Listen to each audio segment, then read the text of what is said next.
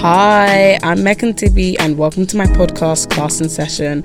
In this podcast, I'll be discussing social injustice issues and everything to do with activism and allyship. If that's your jam, tune in every Friday.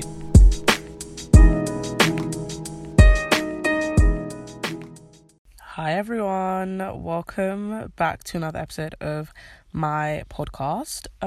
So today I'm going to be talking about white entitlement. I can go on about this for decades, but yeah, I'm going to be talking about that today because white people just need to realise that black people just don't owe them anything. We don't owe them anything at all, point blank, period. But before I get on to that, I want to talk about the Shamima Begum case. I'm going to simplify it for you guys who don't know. Basically, Shamima Begum, at the age of 15, she fled the UK and chose to join ISIS. And in 2019, she wanted to come back. And obviously it started this whole controversy and public debate on whether or not she should come back. Was she a threat to our national security, etc., whatever. And then basically they revoked her British citizenship and she wanted to return and appeal that because you're allowed to do that. And she was allowed to return, but then recently the Supreme Court said that she wasn't allowed to because, it's a risk to our national security, bullshit like that. So basically, if you think about it, she's stateless. And I don't know, I have a lot of opinions on this whole situation. I just feel like this whole situation was used to push this racist and Islamophobic narrative, and the UK ate that shit up. Are we surprised though? No, not at all. Our government is so Islamophobic. There are so many Islamophobic British people. You can go on Twitter and you will see racist Islamophobic white men on there 24/7 arguing. I feel like people need to realise that she was groomed. Okay, maybe at the age of 15, you may not have done that. You may not have fallen for it. But people do. I feel like we need to just stop victim blaming because if it was a white girl, everybody would have been like, oh my God, she made a mistake. She didn't know. She was taken advantage of. We just need to show her some, we need to show her some pity. She needs to come back. We need to help her. All of that shit. But when it's a person of colour, a Muslim, all of a sudden it's she knew better. She was mature enough, this, that and the other. She went through so many traumatic experiences and the UK chooses not to help her, but continues to partake in imperialism. It just doesn't make any sense to me. I feel like she should be allowed to come back and, appeal her case. Everybody deserves a fair trial. To revoke someone of their British citizenship is the lowest low. It just doesn't sit right with my spirit because we all know if it was a white person, they would 100% let them back into the country. I saw this thing where a white boy shared information on how to make bombs and how to kill people in extremist ways, but no one took away his citizenship. No one was, on Twitter screaming, take away his citizenship, take away his citizenship. That's literally white privilege at its finest. Why isn't he a threat to our national security? I just feel even if she was to come back, I don't even think she would be a threat because we all know she would be thrown in prison. We all know they would not let her roam the streets free. We know that for a fact. So what is the problem with allowing her to come back and appeal her case? Everybody deserves a right, to a fair trial, point blank, period. I don't know. I just feel this whole situation has really upset me and has shown the true colours of the UK. But to be honest, I'm not really surprised. We knew that the UK was racist and Islamophobic. But anyways, let's go on to the actual episode. Let me start off by saying that as black people, we don't owe white people shit. We're not their puppets. We aren't here for white people to exploit us for their own personal gain. I just don't understand why white people think they're so entitled to black people. Last time I checked, Rebecca, slavery was over. Am I right? There have just been so many instances where white people, feel obliged to get something from black people. When it comes to protests, they think that they're entitled to our peace instead of violence or whatever way we choose to protest. They think they're entitled to our explanations when we tell them that we're uncomfortable with the way they're doing certain things. Our culture, etc. The list goes on. And when I think of white entitlement, I always think of how badly white people want to say the N-word. At this point, it's literally entertainment to me. It's so funny. Why do you want to say a racial slur so badly? Black people chose to reclaim that word after it was literally used against us. That was our choice. The word is still being used today in a derogatory term to oppress us. So if we're telling you not to use it, the least you could do, out of respect, is to not use it. Like, I don't want to hear white people's opinions on the N-word. It's automatically invalid. I don't care. I don't want to hear it. You don't get to have a say on this word. I don't want to hear, oh my God, like, if we can't say it, then no one can.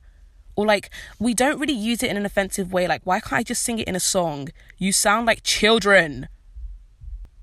You guys sound like literal 5-year-olds. If you're claiming that it's just a word, then why do you feel so entitled to say it? After we've said no, why do you want to say a word so badly? There are millions of words in the dictionary. Pick one, bestie, and go say one of those. It's not just a word, it's a slur. Like, why do you so badly want to say a racial slur? There's literally no reason, there's no justification for it.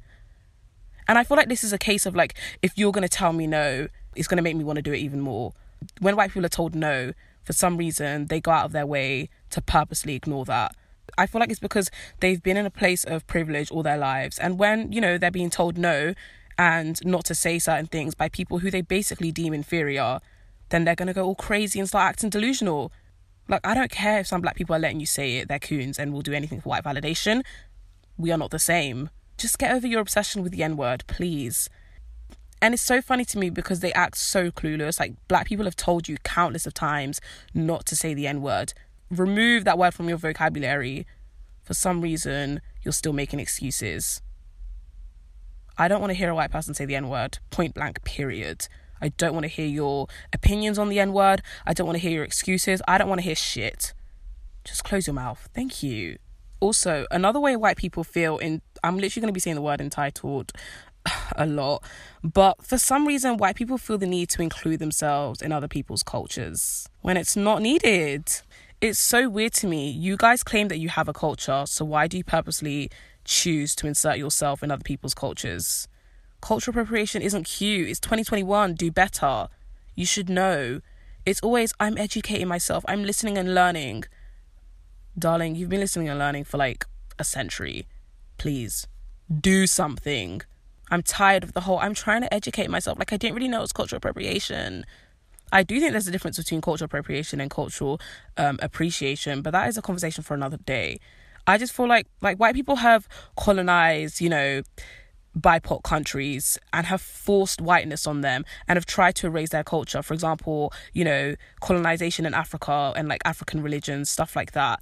And then when we finally recognize our culture, or like African Americans build a new one, after being stripped of their identity, it's called weird, ghetto, disgusting, etc. But then white people turn around, they do a whole 180, and all of a sudden they want to partake in that same culture that they cussed out. It doesn't make any sense to me. I'm sorry, but no. We are allowed to gatekeep our culture because it's ours to gatekeep, not yours. Like, I always see it on TikTok especially. People are like, oh my God, how are you guys gatekeeping culture? Like, we all have to share. We all have to be included. Like, kumbaya bullshit. No, it's not your culture. You don't get to decide. We can gatekeep our culture because it's ours to gatekeep. It's got nothing to do with you. I hate this whole idea that we have to share our culture with white people or invite them in just because they say so. It's not up to them. Like, people use the excuse that, oh yeah, culture evolves when everyone learns about it or everyone's included. But why does it have to evolve at the hands of white people? White people don't get to decide because it's not their culture. We get to decide how and when it evolves because it's our culture. It's not yours. Go make your own. I don't know. Please, go do something else. White people always want to be included in everything, and you don't have to be included in everything. That's okay. Alright, that is okay. It's okay to be on the outside. I know it's sad. I know you might get a bit jealous. But that's okay. Just, you know, watch from the outside. Because you ain't going to be invited in. Like, this literally reminds me of, like, spirituality. Like, spirituality in general, especially, like, African spirituality and whatnot, has been whitewashed. And now white people are trying to partake in closed practices that belong to African culture and, like, indigenous culture. Like, huh? What are you doing? No. Closed practices that belong to certain cultures means that, you know, if you are not part of that culture, you cannot be involved. You cannot partake in it. End of story. White people are treating their practices as trends to do on TikTok and not respecting boundaries. Like, why do you think you're entitled to do anything you want? Closed practices are closed for a reason. White people engaging in practices that literally aren't meant for them is going to backfire on them. Your entitlement will literally come back and bite you in the ass. Will your evil eye necklace really protect you from all these African spirits that you keep contacting? I don't bloody think so. I suggest you stay in your lane. It's not that hard to do. Respect other people and respect their boundaries. There's nothing wrong with not being involved in people of colour's cultures. That's okay. I think sometimes white people think that, because we say that we want equality, even though I'm for equity over equality, thank you, it means that we're willing to share every part of our culture, when that's not the case. We may want to be treated equally, but that doesn't mean we're going to let you say the N-word.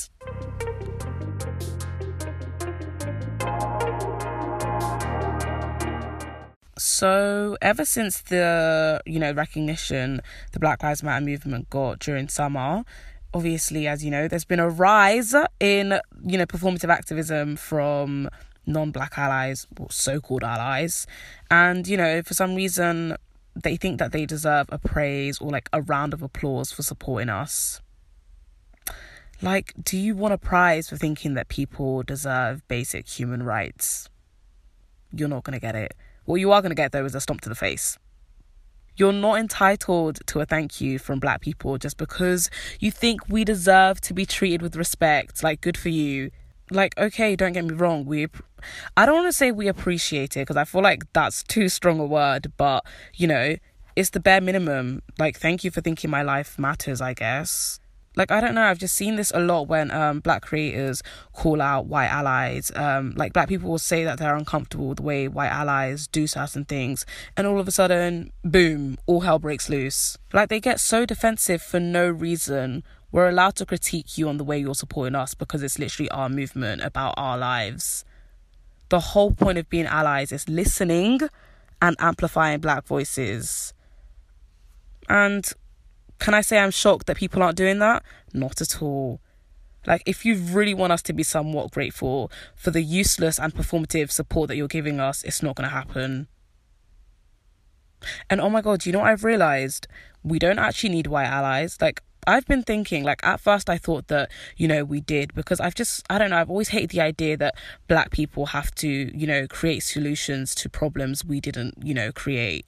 Why do I have to come up with, the solution to racism when I didn't create that shit? I've always just thought that, white people and their ancestors started this shit and still uphold whiteness to this day so they can sort that shit out. You guys can all get together with your fellow white peers and discuss how you're going to put an end to white supremacy. But if you think about it, Black people's movements have never and should never center white people. Black people, Black revolutionaries are literally the reason why we have rights today, not white allies. They are the ones who've literally led our movements and continue to do so.